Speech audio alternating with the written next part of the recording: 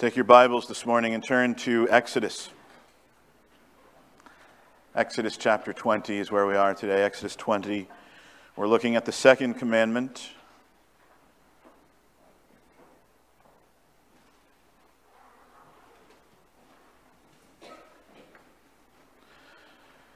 Exodus 20. Follow along while I read verses 4 through 6. Here's what it says. You shall not make for yourself a carved image, or any likeness of anything that is in heaven above, or that is in the earth beneath, or that is in the water under the earth. You shall not bow down to them or serve them, for I, the Lord your God, am a jealous God, visiting the iniquity of the fathers on the children to the third and the fourth generation of those who hate me, but showing steadfast love to thousands of those who love me and keep my commandments. This is the word of the Lord. Let's pray again together. Father, we thank you for your word, for your Holy Spirit who inspired it so long ago and who now illuminates our hearts. We pray that you would do that. We pray that we would be sensitive to what your word says to us. We pray that our hearts would be malleable in your hand and changed by you so that we more perfectly reflect the perfect image of your Son, Jesus. In whose name we ask it. Amen. We are here in the Ten Commandments again this morning, looking at the second of the Ten Commandments. And this is the second commandment. You shall not make for yourself a carved image.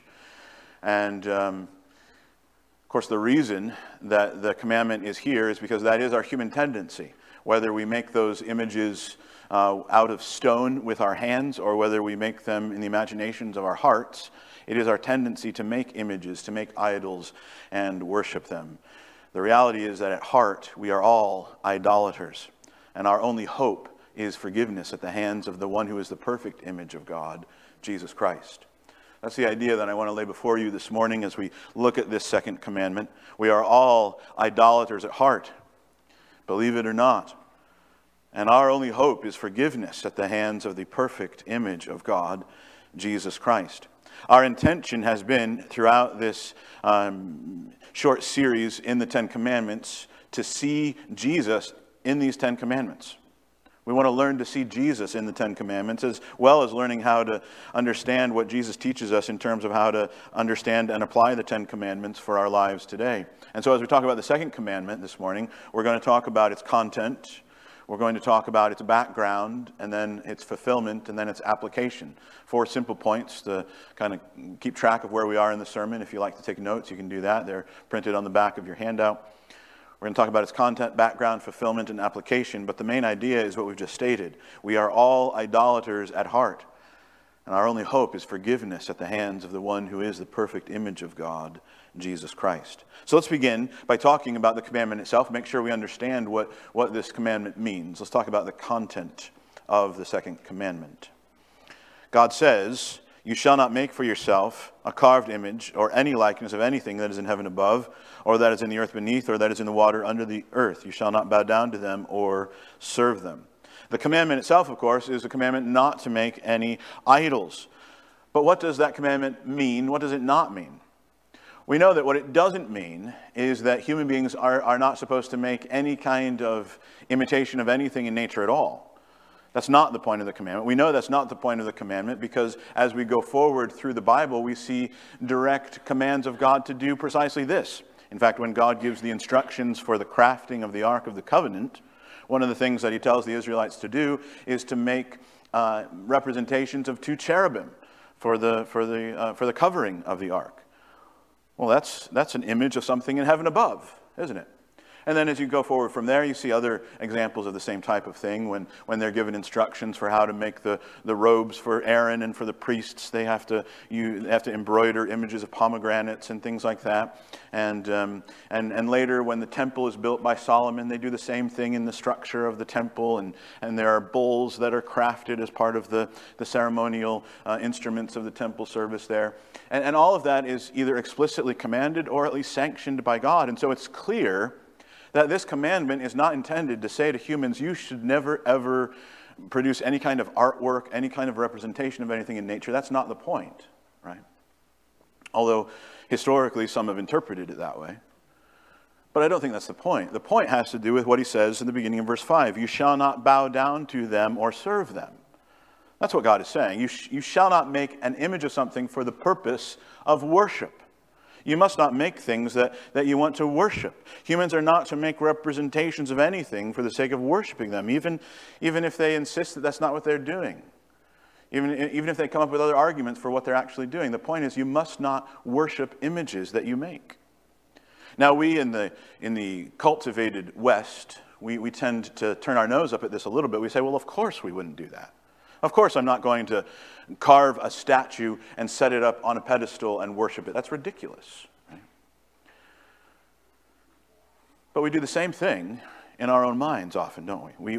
We come up with things in our minds that we want to worship. Maybe we don't make them out of stone or gold or silver, but we come up with things that we value more than we value God. And at its heart, that's what idolatry is. And so this commandment speaks to us just as much as it spoke to the ancient Israelites.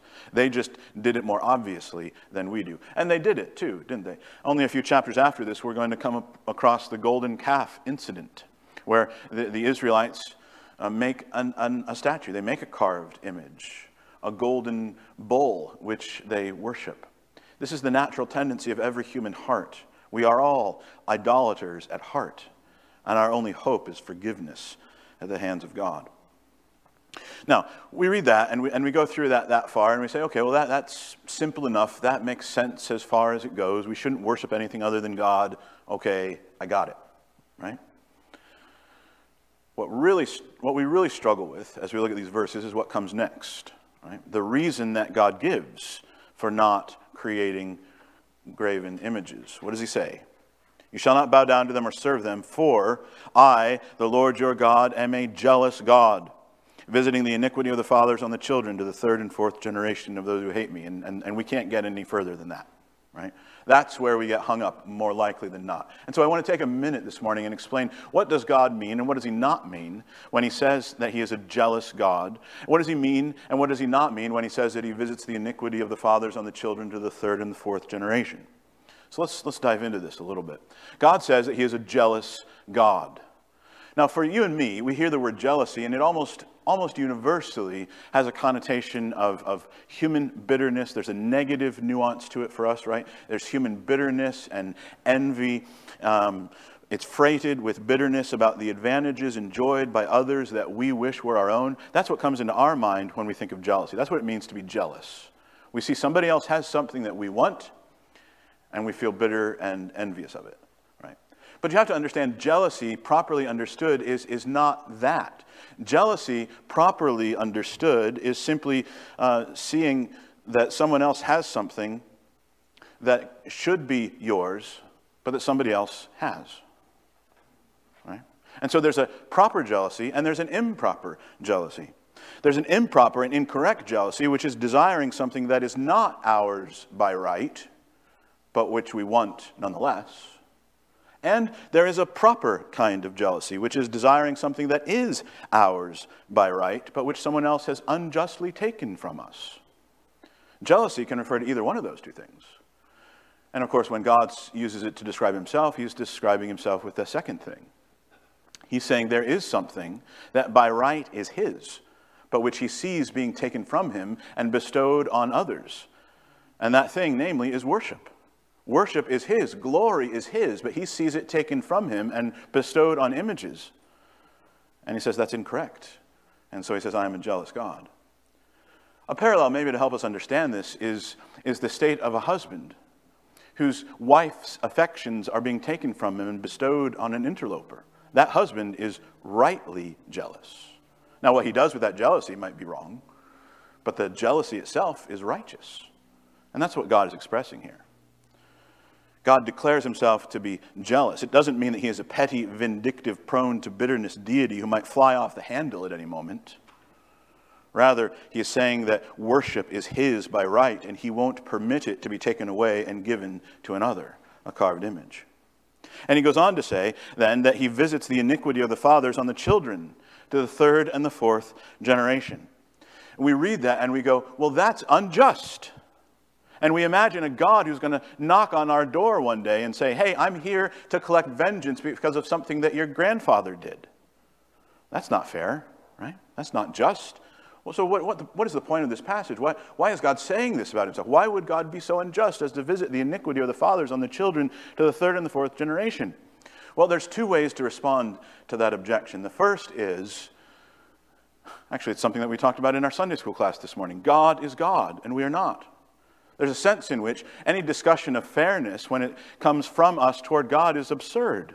Whatever God does is by definition fair and just, because he is God.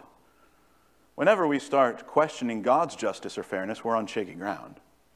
But that's entirely beside the point. I don't think that's the point of this verse anyway. God is not saying that he will come and knock on your door and demand an accounting from you for something that your grandfather did, nor is he saying that he will someday go and knock on your grandkids' door and demand an accounting from them because of your sins. In fact, that idea is explicitly repudiated in several places in Scripture. God insists that he does not hold children accountable for the sins of their parents or their grandparents. He does not do that. That is not the right way to read this verse. If you're curious about where those verses are that explicitly repudiate that idea, you can come and talk to me after the service. I'll show you those verses. But it's important for you to understand that's not what God is saying here. So what is he saying? I think, and most commentators agree, that what God is saying when he says he visits the iniquity of the fathers on the children to the third and the fourth generation is that he will not excuse sin simply because one generation learns it at the hands of their parents. Do you see? That is something that we as humans tend to do. As humans, we tend to say, when we look at someone, we try to be charitable, and we say, well, so-and-so is a really bad person. They treat other people poorly, but you know what? Their parents were pretty bad too. They had bad examples, so we're going to give them a little bit of leeway. We're going to treat them with a little bit of grace. And that might be a right response for us as humans to take those types of things into account. But what God is saying is he will not excuse sin of one generation just because they learned the sin from their parents. You see, he is a just God. And every person stands before God based on their own actions and their own merits. They will not answer for their parents' sins, but neither will their parents' sins excuse their own. You see? He visits the iniquity of the fathers on the children, but only, notice, to the third and the fourth generation. To the third and the fourth generation. Now, what you have to understand is that in Scripture, that language of 3 and 4 is actually a common idiom that gets used in various different places. And the sense of it is, well, it's really not that dissimilar to the way we use the phrase 3 or 4, you know? If I say, this sermon's going to be done in 3 or 4 minutes, which it isn't, by the way. I need to clarify that, all right? But if I say, this sermon's going to be over in 3 or 4 minutes, what I'm saying is, it's not a specific time, but it's a relatively short time, right? That's what that phrase 3 or 4 means. And it's the same here. And the Scripture uses it that way in a few different places, and it's being used that way here. What God is saying is, he holds every generation accountable for their sins for a short distance. Not a predetermined amount of time, but for a little bit. And that is specifically contrasted to what he says next. He visits the iniquity of the fathers on the children to the third and the fourth generation of those who hate me, but he shows steadfast love, covenant love. Some of your translations will say loving kindness or mercy. He shows steadfast love to thousands, and the implication is to thousands of generations of those who love me and keep my commandments. You see, there's a very stark contrast that is being set up here. The justice of God is limited to 3 or 4 generations, but the chesed love, the loving kindness, the covenant mercy and forgiveness of God stretches to thousands of generations. Now you tell me, what is it that God wants us to take away from these verses, other than the fact that he is by nature a loving and forgiving and merciful God? He describes the justice that's poured out on generations to 3 or 4 generations, but his love and mercy go to thousands. You're supposed to come away from that going, how great is the mercy and love of God? Let no one say that the God of the Old Testament is a God of wrath and anger and judgment and punishment of sin, and it's only the God of the New Testament who's loving and kind and forgiving. Far be it from us to say that. The God of the Old Testament and the God of the New Testament are one and the same. They are unchanging. This God is loving and forgiving. He is a God who shows mercy to thousands of generations. His very nature is one of love and mercy. Beloved, take a minute and revel in the forgiveness of God. This is your hope. This is your confidence that this God shows you love, mercy, and forgiveness because it's who He is. I'm convinced that if we could wrap our minds around this part of the nature of God better, we would treat each other better. If we understood the depth of God's love and mercy and grace to us, it would be easier for us to show mercy and love and grace to one another. So take a minute. Consider God's love and grace to you. For all of this, God says, for all these reasons, you must not make for yourselves a graven image. Now, someone might say, I know we're not supposed to make idols to worship, right? I know I'm not supposed to make a statue and pretend it's some other god and fall down and worship that. But what about making a visual representation of God Himself? What if I try to make a visual representation of the one true God who is revealed in Scripture? Surely it couldn't be wrong to do that and then worship God by bowing down and venerating that image, right?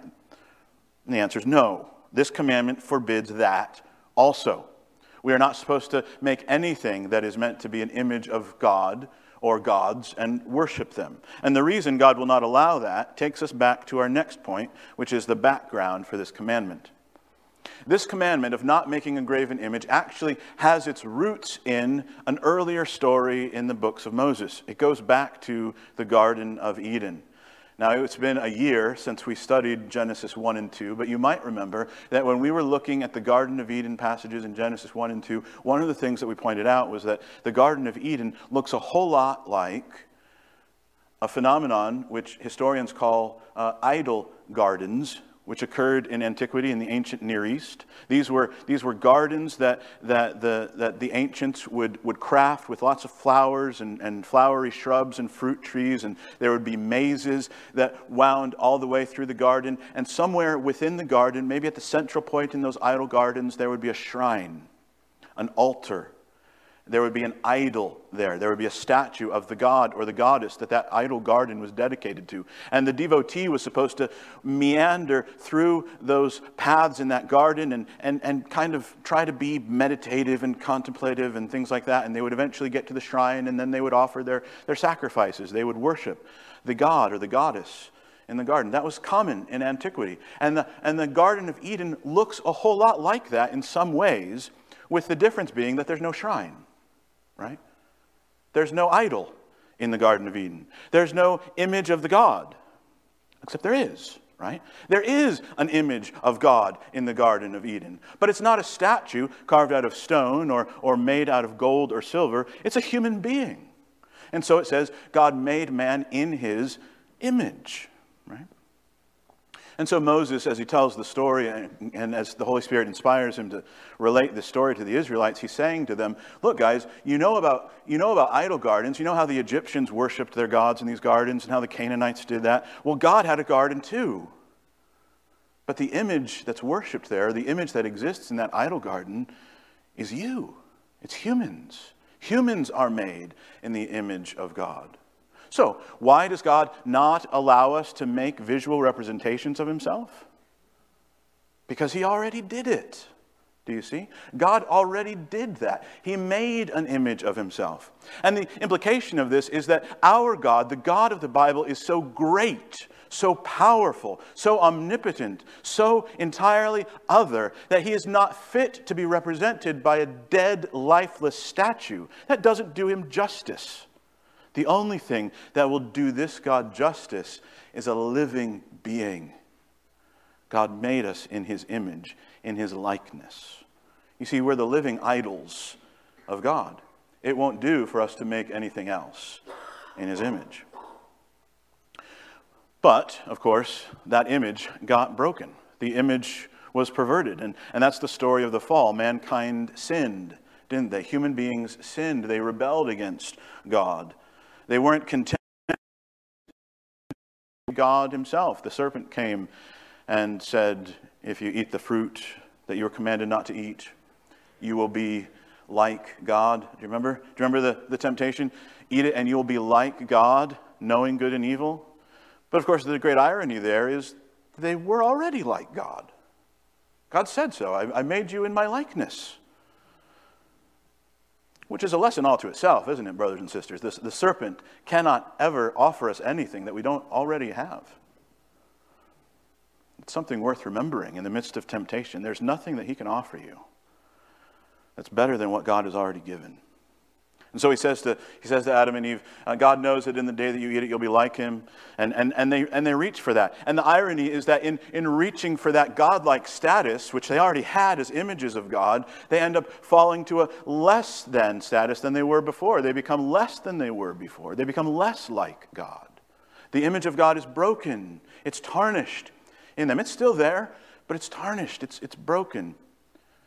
Instead of being like God, instead of being the images of God, they now have become obedient to the serpent, which they were meant to rule as images of God. It's all a very convoluted story, isn't it? But ever since then, we humans have been falling into the same error, trying to grasp things that aren't ours to grasp, trying to be more like God than we were meant to be, trying to usurp God's place, either ourselves or putting other things in God's place.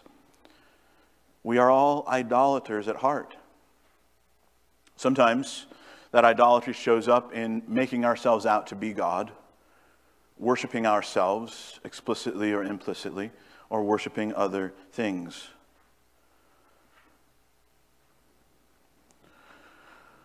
We are all idolaters at heart. Our only hope for forgiveness comes at the hands of the perfect image of God in Jesus Christ. And it's here that Jesus then comes on the scene. As Jesus comes in the Gospels, he comes to repair what was disgraced and perverted in the fall. And so when we read the gospel stories of Jesus, and as we read what the apostles say about Jesus, we're impacted by the language that's used of him. Paul in 1 Corinthians calls Jesus the last Adam, which among other things recalls to our mind the way Jesus restores the dignity of man as the image of God that was lost through the fall. Jesus becomes what Adam was meant to be. Jesus is the perfect image of the invisible God. What was broken in Adam is restored by Jesus. As God in the flesh, Jesus is the ultimate image of God to which all humanity points. Further, he fully restores the image of God in his people by uniting them to himself. And so we read that Jesus is the perfect husband to his people. And Jesus and his people, the church, are one, even as a husband and wife are one. Christ is our divine, eternal husband. And by uniting us to himself, he restores in us what was lost. He fulfills in us what was broken. And as such, he shows himself to be the fulfillment not only of the perfect image of God, but the final expression of the image of the jealously compassionate God. Just as God here in Exodus 20 says, I am a jealous God, so Jesus can think about and talk about himself as the jealous husband. When Jesus sees us going after other things other than him, he comes after us jealously, demanding for himself that which is his by right, but which we so often take away from him and bestow on others. And so here at this point in the message, I want you to consider that in yourself. I want you to look deep into yourself and see how it is that you might be guilty of this, of bestowing on other things or people the devotion that rightly belongs to Christ, that rightly belongs to God. We're all guilty of it at different points, aren't we? But Jesus is constantly seeking to make us himself our first love. He is constantly seeking to remind us of the love that we were made to have for him. And brothers and sisters, I want you to consider that his action in doing this is for your good. His action in doing this is for our good. It's not that he is a bitter person who wants his own rights simply because they're his. He wants his own rights because he knows that's what is best for us. We were made to worship God. We were made to find delight in communion with Jesus. We will not be happy. We will not have joy. We will not find satisfaction in anything else. And so when he jealously comes after us, he is doing what is best for us. Consider it. Consider how you have been guilty of worshiping other idols, worshiping other gods, placing other things or people ahead of God in your own estimation. And consider the mercy of God in not leaving you in that state, but coming after you instead.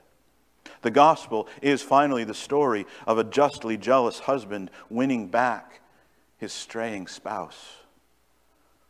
That's what Jesus' death on the cross is. It's God saying, I love you so much that I'll do this to get you back. We are all idolaters at heart. Our only hope is the forgiveness that comes at the hand of this perfect image of God in Christ. So let's consider just a few applications of this for our lives today. What are some applications of the second commandment as we understand it through the lens of the gospel and the lens of Christ?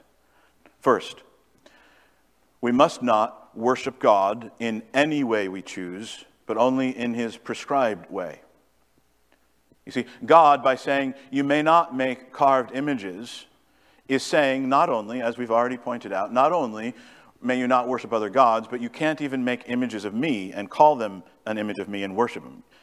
Even if you're well-intentioned in that, even if you're doing the best job you can in that, you're not allowed to do that. You're not allowed to worship God in any way you choose. God is the one who decides how we can worship him, you see? The implication of that for us is that God is not pleased with us just kind of doing our best in our own strength and in our own way.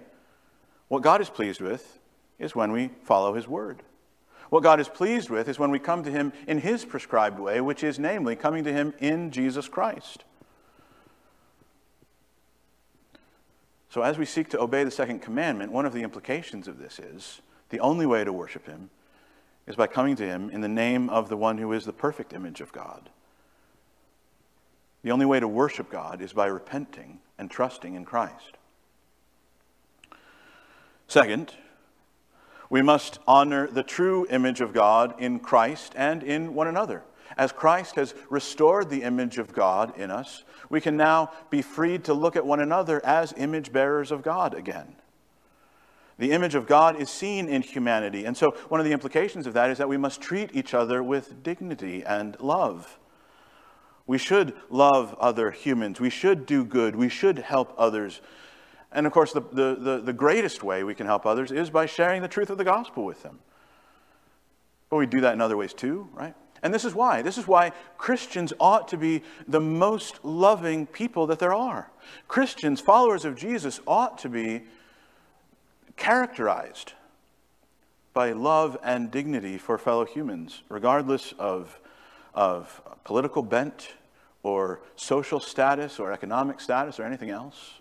Regardless of what country they were born in, we should be those who look at other humans and say, this is a person who is a bearer of the image of God.